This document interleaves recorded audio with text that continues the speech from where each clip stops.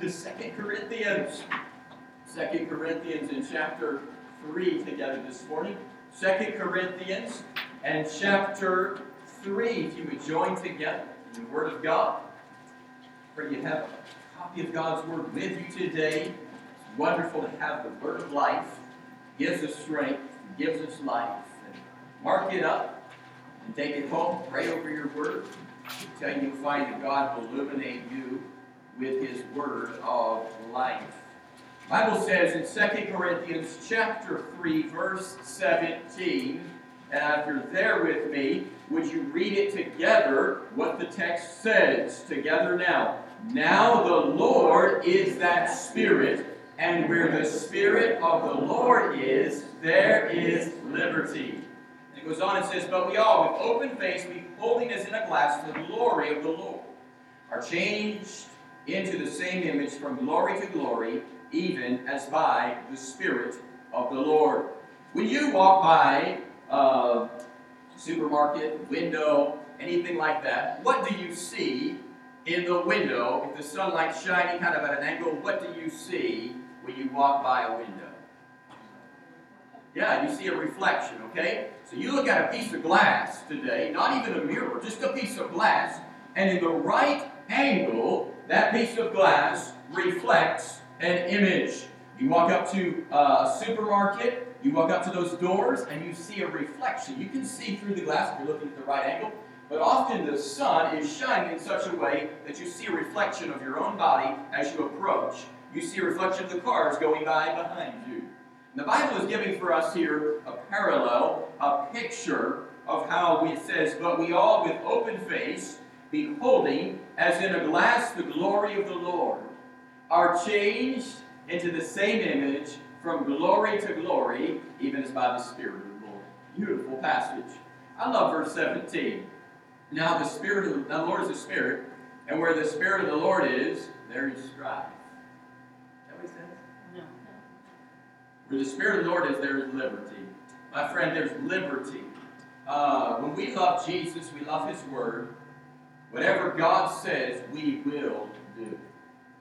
If we be honest today, though, there's a lot of parts of the Bible that we ought to just cut out because we don't believe them. Okay?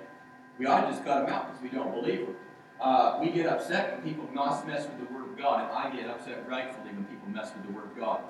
Many people today have messed with the Word of God and removed things from the Word of God. That's a sin. The Bible talks about that in Revelation. But the truth is that we have a copy of the Word of God, and often we just don't believe certain parts of it because it doesn't fit the way we live life. You say, what parts of the Bible do we not believe? Oh, remember that one time you heard a message about something and you go, that part, I don't like that one. Whatever that one is, okay? That's the part you don't believe. Now, have we heard things from the Word of God that were not biblical preached? Of course we have. There's an element of error often, and sometimes that happens. You say, should we throw everything out because of that? No. But my friend, we ought to look at the Word of God. We ought to study like the Bereans, the Word of God. And when we find out that what is being taught is what the Word of God teaches, it ought to encourage our hearts, and it ought to make us want to strive to be in unity, to have liberty, to be in unity behind that theme, to be behind that vision. Because where the Spirit of the Lord is, the Spirit of life and light will prevail. Let's join together in prayer. Father, we thank you for your Word. We thank you for the life and the light of the Spirit of God. Pray you'd shine that upon us today. You'd help us to see Jesus, who He is, and what He wants to do in our lives. Lord, I pray that you would use each of us to make a difference. Lord, to make a dent in our corner. To shine in our corner. To make a difference wherever you've placed us, on our street, in our town, in our community, on our job. Lord, that we would make a difference. May those around us want to see our Jesus. Lord, may those around us be changed because of our Jesus. Thank you so much for the Spirit of life and the Spirit of light. Pray that you would shine the Holy Spirit upon us today. We might see and be changed, I pray. In Jesus' name, amen. God wants us to be changed. The Spirit of life and light. Don't you like bright sunny days. Some of you guys might like cloudy days. I prefer the sunny days. I was even doing discipleship this week, and I took my hat off because I do when I pray. And when I pulled my hat off, I forgot to put it back on. And later my wife said, "Dear, you have bug eyes." And I had sunglasses I was a bug-eyed up, okay? And my nose was red, and my forehead was red. And I enjoyed that sunshine, but the sunlight kind of changed my winter complexion a little bit. And it transformed me a little bit because I was around the light, I looked a little different. When we're around the light, we ought to look a little different. And I love the beauty that God has created all around us here today. If you look in a mirror, what is the purpose of a mirror? Can you help me out today? What is the purpose of a mirror? To see what? To see yourself, okay? What is the purpose of a mirror? Why do we put mirrors in our houses? To scare us. I love that. So you can see your reflection, right? Who wants to go to school, right, with their shirt inside out? Okay? Who wants to go to school with their collar turned backwards, right? You want to make sure that you have your shoes on the right way, right, girls? That's kind of a magical thing in our house. Somehow, you even hand the child the shoes and you put them right in front of them. You're like, "Here you go, Lucy, here's your boots." And magically, they go on the opposite feet. Not sure how that happens, but it happens, right? The mirror is to help us see the difference. To help us see where things need to be changed. We also put mirrors in our house for something else. And we enjoy living in the parsonage. It's a beautiful house. But look, that's the living room. It's the smallest living room of any house I've ever lived in. And so that means it gets very dark. And so this year I got a little idea. My wife suggested to put mirrors up. And so I went out and found her some mirrors. And wouldn't you know it, you just buy glass to put in the window. I had a window and I busted out the glass and I put mirrors in the window. But it took me to the second hardware store before I found where the cheap glass was at. And I had already spent my fortune at the first hardware store on the mirror glass in that place, okay? Little tiny squares of mirror. And then you go to the other place and he says, "It will be $10 for all of that glass." I'm like, "Oh, thank you." The other place was about $50, okay? And so I got the glass, stuck it in there, and you know what? It looks a lot different. It brightened up the room where there was darkness because the mirror reflects the light. Mirrors are a beautiful thing, and God is saying when we look into His Word, it ought to bring about a transformation in our life. The Spirit of life and light has been sent to bring the glorious gospel to the world and to brighten every corner of our hearts. I thank God for the Spirit of life. The Spirit of life. Aren't you thankful for the Spirit of life? Man, it's a glorious thing, walking in darkness. And then Jesus shines the light of His Word, and we say, "I turn to Christ, turn from my sin to the Savior." It's a glorious thing when the Lord illuminates our life, and the Spirit of life and light is sent, and it brings the glorious gospel. It brings about a change. It brings about a transformation. My friend, don't let your view of Jesus be tinted or be hindered because somebody didn't get lightened up after they got around Jesus, okay? Don't let your view of Christ be contaminated by a dim light, okay? There's dim lights everywhere. Judas was a dim light. He didn't have any light. And my friend, don't let a dim light obstruct your view of Christ. He is altogether lovely. He is altogether beautiful. And when His life and His light comes into our life, it brings about a transformation. Let's look first this morning as we go in this text, these first two verses. Then we're going to jump on into chapter 4. First, let's look at the visible change within the believer. It says, "But we all, with open face," you say, what does that mean? It means exactly what it says. There's the closed face, okay? Like around the time of year, October 31st, right? People put these things on over their face. And you don't know who's coming to your door, and you don't know what they're doing, and they look like somebody completely different, okay? We have a modern version of that, but that just came out last year. But we now have a completely hidden the view of humanity, okay? And he says we come with an open face. That means we pull the mask off. We pull off what's covering things up. And the visible change within the believer is that we all, with an open face, so we pull off the things that are hiding us from viewing God. Openly, we look at the mirror of God's Word and say, Lord, what do you want me to change? See, that's how this Bible comes into our heart. We read the Bible, we listen to the Bible. If you struggle reading, I encourage you to get an audio Bible, listen to it on your phone. There's so many ways to listen to the Word of God today. And you listen to the Word of God, it comes into our hearts, and it brings about a change, a transformation in our life. Visible change. He says, we're with open face, beholding as in a glass the glory of the Lord, are, he says, unmoved. What does he say? What does he say, guys? Oh, he says change. Into the same image from glory to glory, even as by the Spirit of the Lord. The view of God that I have when I was 5 has dramatically been altered.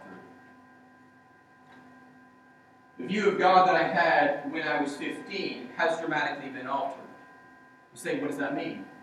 The God that I read of in the Bible is more holy and more pure and more upright and more just than I saw him 10 years ago, than I saw him 15 years ago, than I saw him 20 years ago. He wants me to be transformed. And so when I look at the Word of God, he's constantly saying, I want you to be transformed into my image. I want you to be more like Jesus. You say, do we need a program to do that? No, my friend, we just need the Word of God, the mirror of the Word of God. So you say, what happens if I read the Word of God and no change comes about? It's because we didn't come with an open face. We didn't come really planning to change. Saying, Lord, what do you want to change in my life? You find this in the Word of God. And I didn't realize this until I entered the ministry full time. I had no idea why people decided they would always skip church. I couldn't figure that out. And then I started figuring it out. Because now you go, there's certain things, if you touch on a certain sermon, you know who next Sunday will miss. Okay? If you touch on something that the Bible says, you know the next week, certain people ain't going to be in the house of God because that thing is the thing they don't like in the Bible. And my friend, you say, that's terrible. It's true. It's a reality. God's people vote with their feet. And the Bible says when we love the Word of God, we're changed into the same image from glory to glory, even as by the Spirit of the Lord. So we open up the Bible and we say, God, what do you want to change? Anything goes.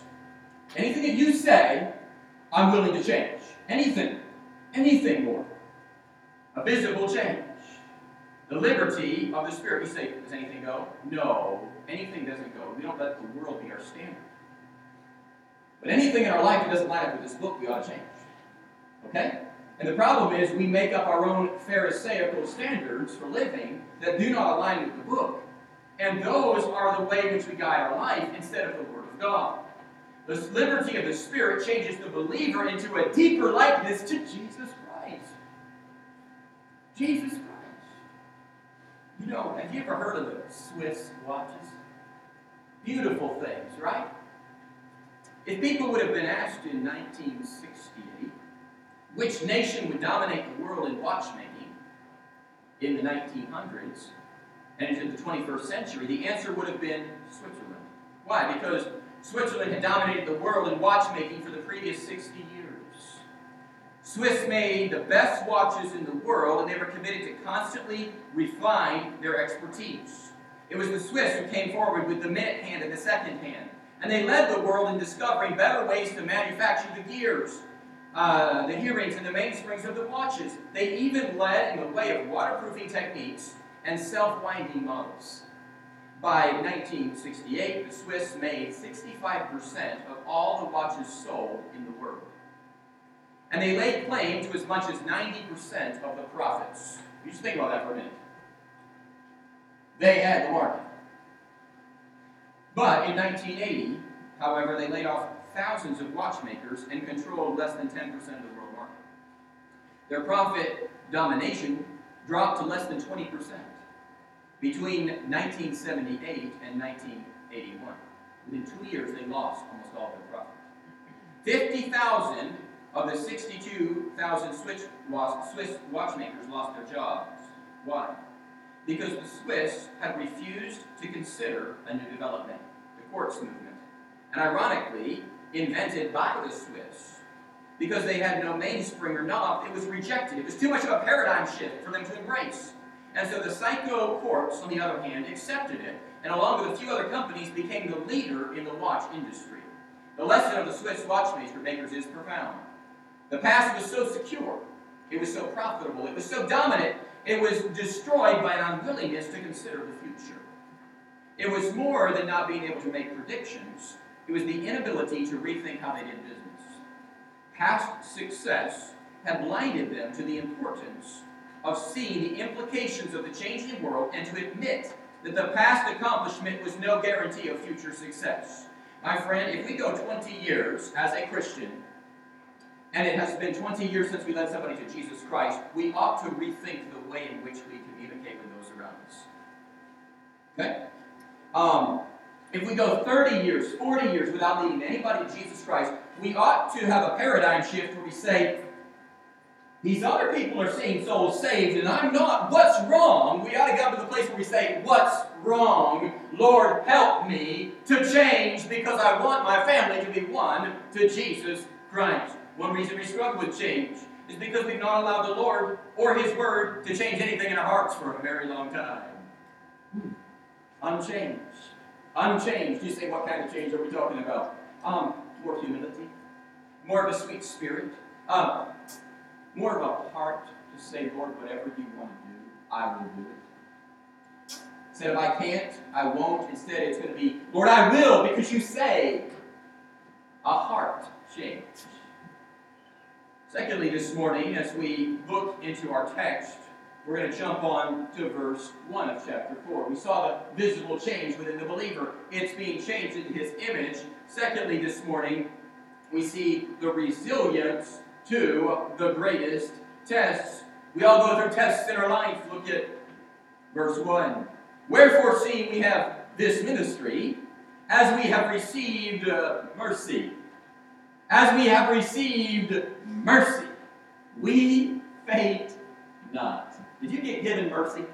Did God give you mercy? By the way, every time somebody puts their faith in Jesus Christ, He gives us mercy because nobody deserves to be saved.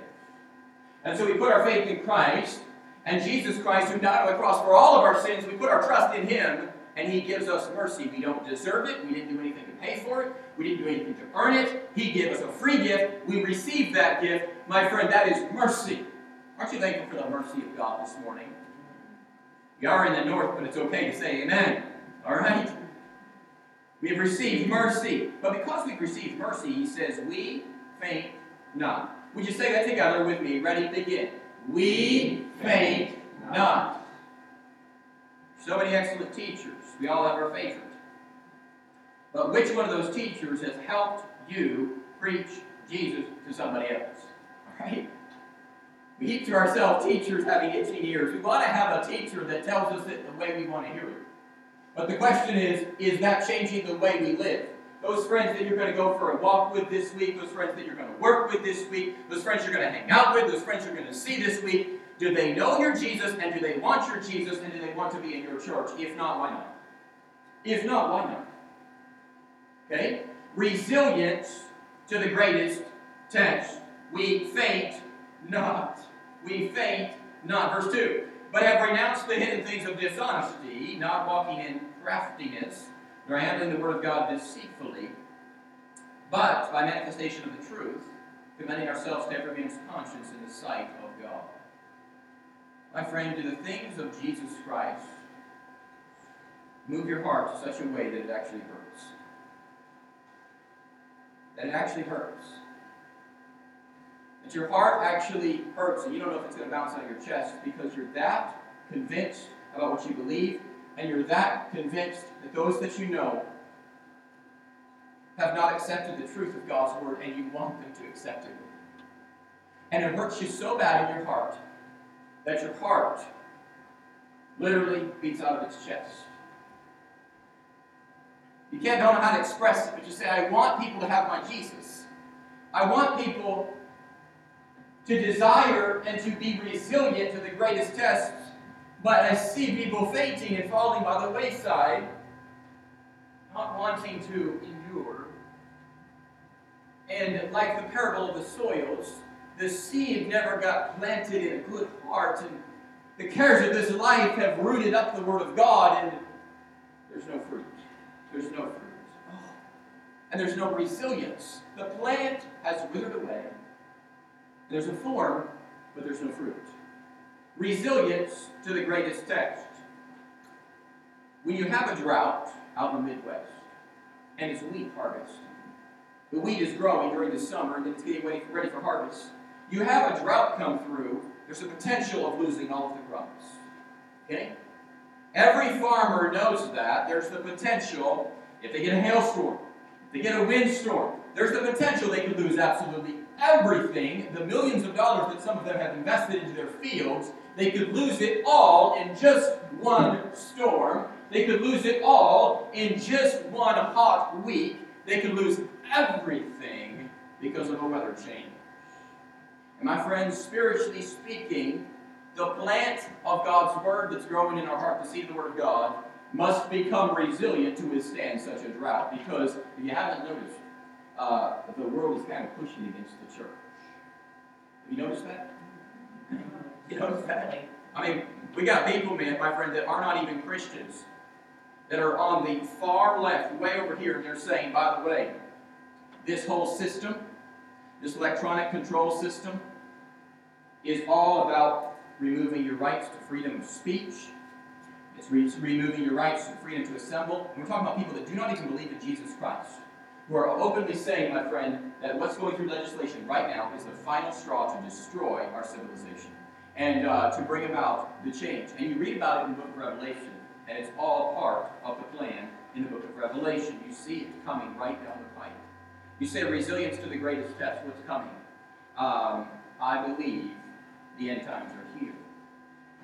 I believe the end times are here. You say, but Jesus is coming first before any trouble's going to come. I believe Jesus is coming. I believe in a pre-trib rapture. Some of you disagree with me about that. That's okay. We'll turn you out in heaven. But I believe that the believers are going to be delivered from the great tribulation. But the Bible says, all that live godly shall suffer persecution. And so we expect, because of what we've been taught, that we will not have to go through any trouble in this life, because we've had the easy life here in America. And during the easy life, we didn't share our faith, we didn't bring our family to Christ, we simply lived the easy life. And now the end times are coming, we're going, uh-oh, wow, global control. Wow, they're going to shut everything down. Wow, my friend, they don't want any churches to ever meet. Okay, they don't. The Bible says there's going to become a time where unless you receive the mark of the beast, you won't be able to do anything. You won't be able to buy or sell. Sounds very familiar to some things that they are planning and conniving behind the scenes right now. You say that's not what it's about. That's right, but they're selling a bill of goods with a plan behind it. Okay? They're selling a bill of goods to bring in global control, to bring in the mark of the beast. You say, will the mark of the beast come before the believers leave? The Bible says that Jesus Christ is going to come and take the believers. And he says we ought to live ready, because he comes as a thief in the night. So you say, when's Jesus going to come? He could come right now. He could come tomorrow. He could come next week. He could come next month. He could come in 10 years. I don't know when he's going to come, but I'm supposed to live ready. You're supposed to live ready. Because Jesus is coming as a thief in the night. He's going to come and take the believers home to be with him in heaven, my friend. And the question is, what kind of resilience are we having right now? What kind of resilience are we having? The believer has resilience. And the apostle spoke of this. Because we receive the mercy of God, we have resilience. He says we don't faint. We don't faint. But have renounced the hidden things of dishonesty, not walking, he says, in craftiness. So this deceitful way of living.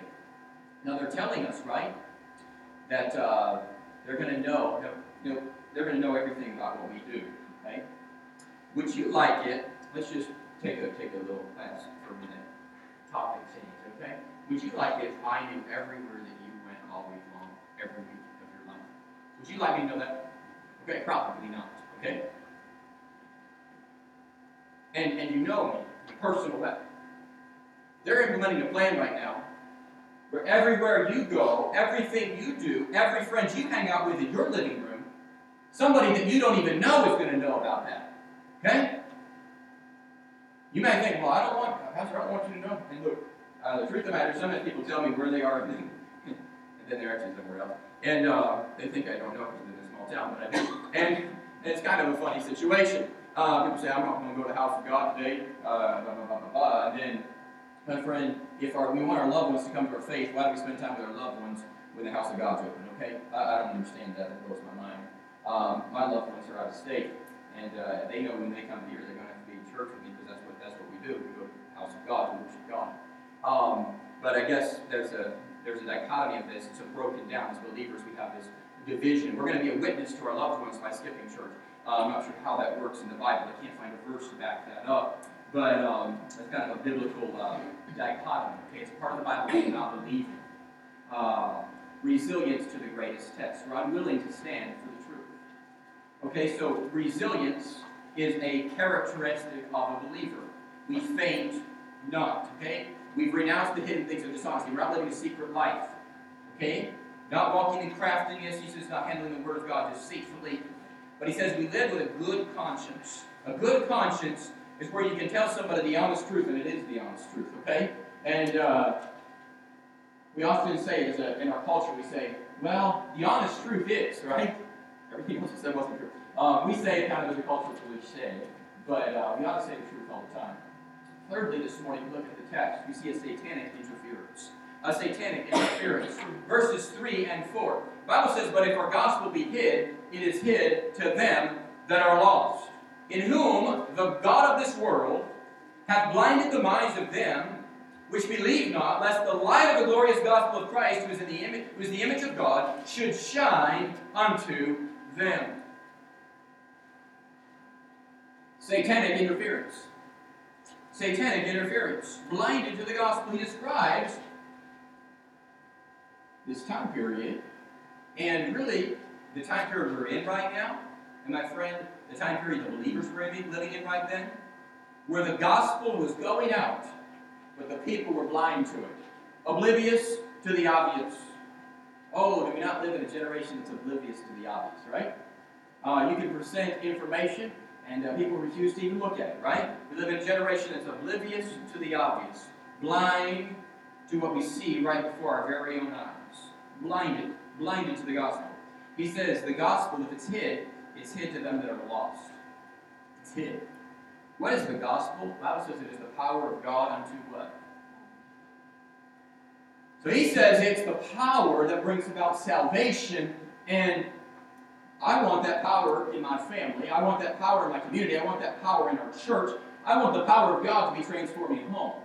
Okay? That's a biblical plan. But we see satanic interference. The God of this world, he says, blinds the minds of them which believe not. Just like we saw a few weeks ago, when the sower went forth to sow, he sowed the wheat, and somebody else came and sowed the tares. They sowed the weeds in the wheat. And they grew all these false plants that grew up and tried to overtake the wheat. And we see that happening today. Satanic interference. Look, if you would, two other references about this. John chapter 12 and verse 31. John in chapter 12 in verse 31. The Bible speaks many times of Satan and what he is like. Jesus had just spoken to his disciples shortly before he would die. He said, in verse, the voice came from heaven, okay, speaking to Jesus. And now verse 31, John chapter 12. Now is the judgment of this world. Now shall the prince of this world be cast out. If I be lifted up from the earth, I will draw all men unto me. This he said, signifying what death he should die. Look in verse 35. Jesus said to them, yet a little while is the light with you. Walk while you have the light, lest darkness come upon you, for he that walketh in darkness knoweth not whither he goeth. While ye have the light, believe in the light, that ye may be children of the light. These things spake Jesus, and departed, and did hide himself from them. Did hide himself from them. Jesus spoke the truth, and then he went into hiding. You said, why did he do that? He wanted them to recognize and understand his truth. Okay, he spoke to them. Look over here in Luke chapter 10, another passage speaking of the devil. I think it's wonderful in church to turn in our Bibles to the passage. You say, why is that so important? So that we see it and we think about it. And during the week you can look it up and you can mark it or something in your Bible. Luke chapter 10, verse 17. The 70 that Jesus sent forth. Here it says, the 70 returned again with joy, saying, Lord, even the devils are subject unto us through thy name. And he said unto them, I beheld Satan as lightning fall from heaven. Behold, I give you power to tread on serpents and scorpions, and over all the power of the enemy, and nothing shall by any means hurt you. Notwithstanding, in this rejoice not that the spirits are subject unto you, but rather rejoice because your names are written in heaven. He speaks of Satan, and how Satan has power, but he says the power is limited because he gave them power over the demons. Power over the demons. Now we hear of our missionaries, the Laodiceans, over in Togo, and how they're dealing with demonic opposition in the church. Okay? They're dealing with demonic oppression. They're dealing with demon activity. Are we going to be so naive to think that that doesn't exist in America? Okay? It exists in America. Demonic oppression.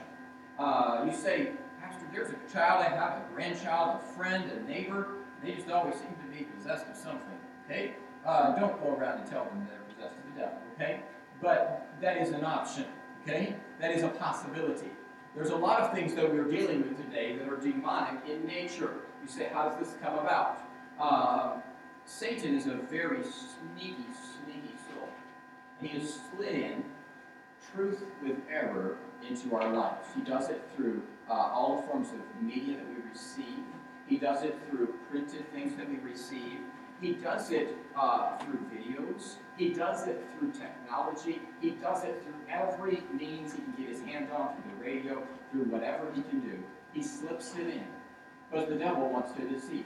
It's close to the truth, but it's not the truth. You say, what do you mean by that? Well, there's a possibility. If you understand the workings of the devil, there's a possibility that we could be listening to a Christian radio station and there could be a false teacher on there that could be teaching heresy. There's a possibility of that, okay? There's a possibility that we could be hearing a sermon online. There's a possibility that it could contain false teaching that could mislead us away from the Word of God. There is that possibility, okay? When you look at all these cult groups, they use the Bible to back up what they say, but they just twist it, okay? So there's that possibility that we could hear something, and it could sound good to our ears, but it could be false teaching, satanic interference that could actually hinder us, it could hinder our families, and it could hinder those that we're seeking to win to Christ. So Satan is a very sneaky foe. Fourthly this morning, though, this is where it gets great. We see there's an overwhelming purpose. I thank God there's an overwhelming purpose. I'm glad that we don't live for just this life. There's an overwhelming purpose. Verse 5, for we preach not ourselves, but Christ Jesus the Lord, and ourselves your servants for Jesus' sake. God who commanded the light to shine out of darkness. You can think about that verse right there. God who commanded the light shine out of darkness. He says, light shine. Illuminate. Bring the light of the gospel into everyone's life. God who commanded the light to shine out of darkness and done what? Shined in our hearts to give the light of the knowledge of the glory of God in the face of Jesus Christ. My friend, I've heard some very, very, very powerful and very convicting sermons. And I remember hearing a sermon by Dr. Tom Farrell, and I remember the night I trusted Christ. And on that night, when I put my faith in Jesus Christ, on August of 2000, as I put my faith in Christ on that night, August 17th, 2000, I had already prayed the prayer before. I had already been baptized before in the church, but I did not know Christ as my Savior. There were several hundred other young people from our church in that same service that heard that same sermon, that have henceforth left the house of God and have gone into the world and are living for the devil, my friend, and who never have known the truth, okay? We all heard the same sermon, okay? We all heard the same truth. And it was very powerful, it was very convicting, it was very clear, the Word of God was taught. But not all were saved. You understand? Not all responded. Not all were changed. The next night, many who had been saved the night before or got right with God on the 17th, on the 18th, they got right with God and surrendered to the ministry. And that was the night I surrendered to the ministry. And there was things God began doing in the lives of young people in the church. Things God began doing in the lives of young people around the world. By the way, you're going to have one of those prayer advances again this year. And it's going to be a wonderful time. We're doing it July 22nd through 24th. If you'd like your young people to go, it'd be a great thing for them to go to. And you hear the Word of God preached. God stirs your heart. You're around a bunch of other young people, and you surrender to do the will of God. You surrender to the Lord Jesus Christ, to the overwhelming purpose. It says, we preach not ourselves, but Christ Jesus, the Lord. So we receive the truth of the gospel, and it changes the life. And it brings about an overwhelming purpose. Believers ought to spend most of their week promoting the gospel. How much of your week, would you be honest? Would you think about it? Don't say it. How much of your week do you spend promoting the gospel? You say, how do I promote the gospel? There's a lot of good ways to promote the gospel. First, we could take the conversations we have with people around us and we could turn them to Jesus. You say, how do I do that? Just get in the Word and say, Lord, help me. Lord, help me understand it so I can share it with somebody else. Lord, help me so I can be changed so I can help somebody else. And you know what He'll do? He'll do exactly what you ask Him to do. And He'll illuminate your heart. And you say, how do I learn how to be a witness? How did Paul learn how to be a witness? Did Paul attend a soul winning class? Come on. Did Paul attend discipleship? Did Paul attend a Bible Institute? No, he just got a hold of Jesus Christ. Did David attend a Bible Institute? No. Did David go to Bible college? No. He got with God. He got with the copy of the Word of God he had, which wasn't as much as we have today, because it had not yet been written completely. And David got a hold of the truth of God, and the truth of God transformed his life, and he was changed. And he had an overwhelming purpose. He wanted everyone else, you read Psalms 119, to know about his God. He wanted everyone else to know about his God. He said, many shall see and shall fear and shall trust in the Lord. Are you living a fulfilled life today? A fulfilled life. Monday is joyful for you. And when you go into the workplace often, and I remember people have that, it is a Monday. I'm not sure what that means, okay? It's a Monday. Because it often happened because there wasn't much planning that happened on Friday for Monday, okay? It's a Monday. Well, yes, things happen, okay? For me, it's a Sunday, okay? But look, things happen in life that are unpredicted, and they usually happen at times that are probably the most inconvenient for us. Are Mondays joyful days? If so, who gives you that joy? What gives you that joy? How about the rest of the week? You wake up on Tuesday, Wednesday, Thursday, thinking about the Lord, and Lord, you're going to send somebody in my life today, and I want them to know about my Jesus, and I want them to see the joy in my life. If we were to take a survey of all the people you have known over the last 15 years, would that survey come back positive or negative about your attitude around them? The attitude we display in society directly relates to our walk with Jesus Christ. And an overwhelming purpose. An overwhelming purpose. Paul said, I'm not talking about myself, I'm talking about Jesus and what He has done. To preach Christ, Jesus, is simply to be the servant of the Savior, giving off the same light that He gave to us. So the question is, how much light is getting out? How much light is getting out? We said we need to let the light out. We need to. We can talk about it all week long. We can talk about it all year long. But we got to get it out. We got to get the light out. Are you part of a... I read this week, and it was a great article, and I want to read it for you. Are you part of a dead church or part of a thriving church? Thriving churches are full of regular, cheerful givers. Dead churches are full of grudging tippers. Thriving churches have some noisy children. Dead churches are quiet as a cemetery. Thriving churches keep changing their ways of doing things. Dead churches see no need for change. Thriving churches can grow so fast you can't keep up with people's names. In dead churches, everybody knows everybody's name. Thriving churches strongly support world missions. Dead churches keep the money at home. Thriving churches move ahead on prayer and faith. Dead churches work only on sight. Thriving churches plant daughter churches. Dead churches fear spending the money, the time, and the talent. Thriving churches welcome all classes of people. Dead churches stick to their own kind. Thriving church members read their Bibles and bring them to the house of God. Dead churches members seldom do. Thriving churches members enthusiastically support the ministries of the church. Dead churches have no ministries, only functions. Thriving churches members look for someone they can help. Dead church members look for something to complain about.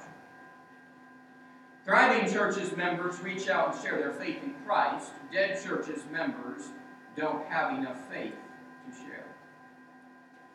God, who commanded the light to shine out of darkness, has shined in our hearts.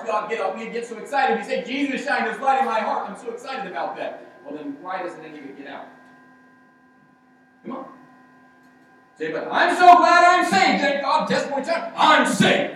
But I haven't, bless God, I haven't told one soul about it in 100 years. I'm saved. And I've fought every single spiritual leader God's ever put in my life. I'm saved. I'm saved, bless God. But I got an attitude, I'm in control. I'm in control. Don't you dare change me. Don't you dare challenge the way I think. I know I haven't led my neighbor to Christ. I know I don't talk to them about Jesus, but my friend, we like to come into church and sing the same 4 songs, pray the same prayers, hear the same sermon. The sermon should consist of, you're doing a good job. Go. Out the door. It was a good sermon. I'm doing a good job. Come back in the next week. Do the same thing all over again. That's called vain repetition, as the heathen do. Okay? And they think they shall be heard for their much speaking. Jesus addressed all of that. Just this morning, I saw a post by an evangelist who travels the entire United States, trying to help little churches find pastors. He's constantly sharing similar stories and similar requests. One he wrote this morning was as follows. Just this morning, he said, New Hope Independent Baptist Church in Rossville, Georgia, is seeking a bivocational pastor. The church is King James only and traditional in worship. The attendance is 11, all elderly at this time, but they're looking to grow younger with some help and some vision. They're debt-free. The facility could stand to be updated. There's plenty of potential for growth. Yes, there is plenty of potential for growth, as long as those 11 are willing to repent of the fact that they have lived a life that is so lifeless, a faith that is so faithless, that their grandkids and their kids don't want their faith. We live in this society that says, well, they just didn't want to hear it. How can that be true? They didn't want to hear it. Well, I read right here, God had commanded the light to shine out of darkness, that shined in our hearts to give the light of the knowledge of the glory of God. And look at this. Look at move on to chapter 5, verse 7.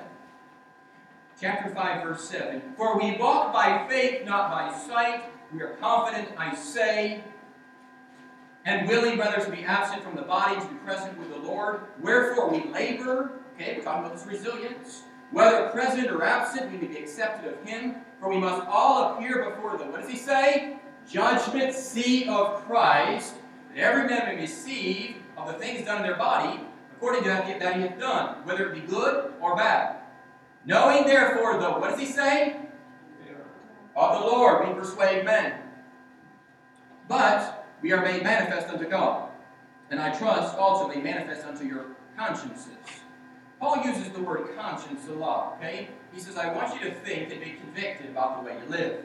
He says, knowing the terror of the Lord, we persuade men. You say, they don't want to hear my faith. That's right. Quite frankly, there's several people in my life. I had several people I interacted with this week that do not want my faith, okay? But when the guy opened his mouth and started letting out a few words this week, choice words, when he saw something, and he let out some choice words, and he started to say, and then I'm so sorry, sir. Now, although he doesn't right now want my Jesus, we have a lot of positive conversations about everything in society right now. And although he and I are probably about as polar opposite on everything as we could possibly be, he understands that I believe very seriously what this word says, and that I'm willing to live by it no matter what. Just as that little church in Georgia right now is looking for a bivocational pastor to come work his heart and soul away and hope and pray the church grows, but they're unwilling to admit that they have not changed. They have not let the Word of God change them. And things shrunk. They're willing to admit that their families don't want the truth. Families don't want their faith, and they're willing to recognize maybe God's going to send them somebody to help them reach that family, and maybe that will involve them looking in the mirror of God's Word and saying, Lord, what do you want to change? Because, Lord, I want growth in my life. I want to end my life with fruit to my account, even if it's one soul into the kingdom. I want fruit to abound in my account. And often, if we're not careful, one of our family members will get saved, and we'll take the credit for it, not recognizing that God might have used somebody else, okay, to win that person to Christ. God might have used somebody else to do that work.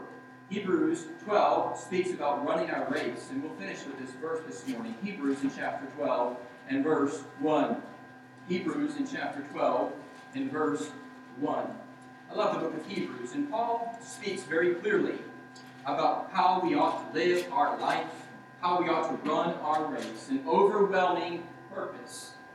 He says, wherefore, seeing we also are compassed about with so great a cloud of witnesses, let us lay aside every weight and the sin which doth so easily beset us. I don't know what that is for you. God knows you know. If you don't know, ask God to show you. And let us run with patience the race that is set before us, looking unto Jesus, the author and finisher of our faith, who for the joy that was set before him endured the cross, despising the shame, and is set down at the right hand of the throne of God. For consider him that endured such contradiction of sinners against himself, lest ye also be weary and faint in your minds. My friend, God wants us to see there's a great cloud of witnesses. There's people in this Bible who led souls to Christ. There's the people that brought us to Jesus. And God wants us to bring somebody else to Jesus. An overwhelming purpose. I want to take the light, I want to take the life of God that he has given to me, and I want to impart it to somebody else. Paul says we preach not ourselves, but Jesus Christ. Would you think about this week when you're telling stories, when you're talking about things, and speaking of whatever's on your mind, pets, people, whatever you're thinking about, and would you ask yourself a question, when's the last time I talked about Jesus today? When's the last time I talked about Jesus today? Lord, help me to talk to somebody else about Jesus today. Help me to let my light shine today, Lord. Don't live a life of guilt, okay? You say, well, Pastor, I haven't for a while. Just say, Lord, help me to get back in line. Lord, don't live a life of guilt, okay? You say, but we ought to all recognize, and by the way, we ought to recognize that God wants us to use us to lead others to Jesus Christ. He said, go ye into all the world, preach the gospel to every creature. And he said to baptize and disciple them. My friend, this week, my wife and I had somebody that was on our heart. We went and lost a loved one. We went to go by, and I went to make a visit on them. And it was just encouraging, my friend, because the individual who has watched my life for 3.5 years broke down in tears and started to speak to me about some things, and they are very close to coming in these doors. They've watched for 3.5 years. And they're very close. And there were some specific things that they shared with me that encouraged my heart. I said, yes, thank you, Lord, for letting them say it so I could see that there's some difference being made. That somebody is seeing that God's Word changes lives. That somebody is seeing what God can do. And you know what, my friend? God wants to use His Word to transform lives. But when you go to your neighbors and you go to your friends, they ought to be encouraged by your presence, and they ought to be rejoicing that you came, because they know that although maybe you may see things differently than them, they know that you love your Jesus, and they know that you love them. And that ought to be the story of your life. The light and the love of God is shining out of my life. My family needs Jesus. Your family needs Jesus. And You say, where does it end? My friend, there's some siblings I'm praying that get saved. Amen. There's some people in my family that are out of the house of God that I'm praying they'll get back in the house of God. And by the way, every time we're on a phone call, kind of just hint at it a little bit. And it usually shuts the conversation down real fast. Okay? But, you know what? It's the truth. And they know it's the truth. I say, hey, you thought about going to church somewhere? All right, have a good day. Okay, well, thank you. Have a great day, too. But be friendly, be kind, okay? And look, you want to be the light.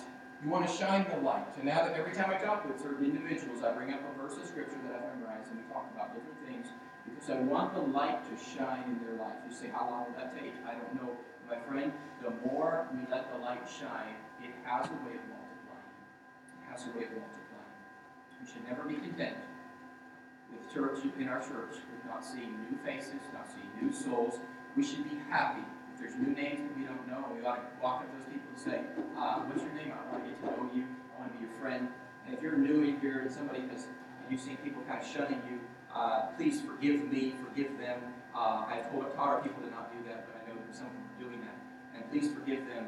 And please forgive me. I'm seeking to follow the Lord and try to lead our people. It is so selfish when people just sit there and talk to themselves and don't talk to the visitor. And I'm praying that will change very soon, because that attitude right there kills churches. It's the thing that killed that church there in Georgia. It's the same thing that killed our church. And I pray it changes quick. Because, my friend, we got to have love. It says, I'm going to love Jesus. I'm going to take the light of Jesus to somebody else, and I'm going to care about the new people He puts in my life. He puts on my path. I'm going to love them and bring them to the kingdom. I'm going to thrive. I'm going to grow by the grace of God. I'm not going to live in guilt. No, wherever I got to, where things are messed up, I'm just going to say, Lord, help me to pick up the pieces and get into your word and say, Lord, change me by the mirror of your word this week.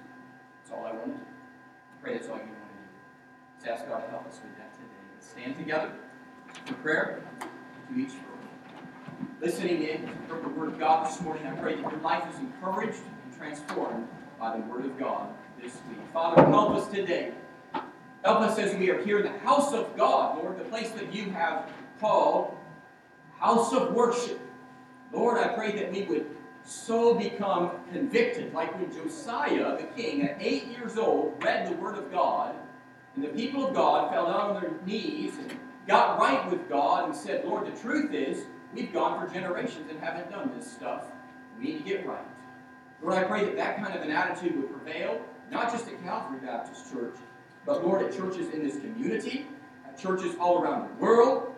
And Father, I pray that we would see souls saved, people baptized, people brought into the kingdom of God. And Lord, I pray for those who claim to be believers, who are actually upset about the thought and the concept of winning souls to Jesus Christ.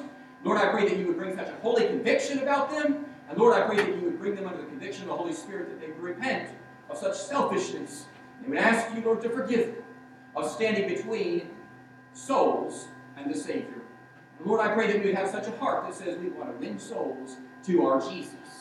And Lord, this community would hear the gospel and be saved. And Lord, souls would come in here, and you would do great things, as you want to do, if we'll humble ourselves and pray and seek your face. We'll privately get alone with God and get right with God. It'll transform the way we worship God. Lord, I pray that you help each of us to do that today. I encourage each of you watching, we have live stream to pray and groan, pause at the live stream at this time. Your heads bowed and eyes closed, right here in the house of God. Maybe you just join with me in prayer this morning. You say, you know what, Pastor Dan, you know the truth is, I feel like things are pretty good. Maybe you feel like things are pretty good in your life. But you just be willing to admit with God that there's just some areas that maybe the Lord could shine a little more light into your life. And you would say, Lord, shine your light into my life. Lord, shine your light into my life. If that's your prayer, and that's the desire of your heart, would you join us for prayer down front as the piano begins to play? Lord, shine your light into my life. Transform my life. Transform my community. Help me bring somebody to Christ. Help me, Lord, make a difference. Lord, use me. Lord, use me. Lord, I want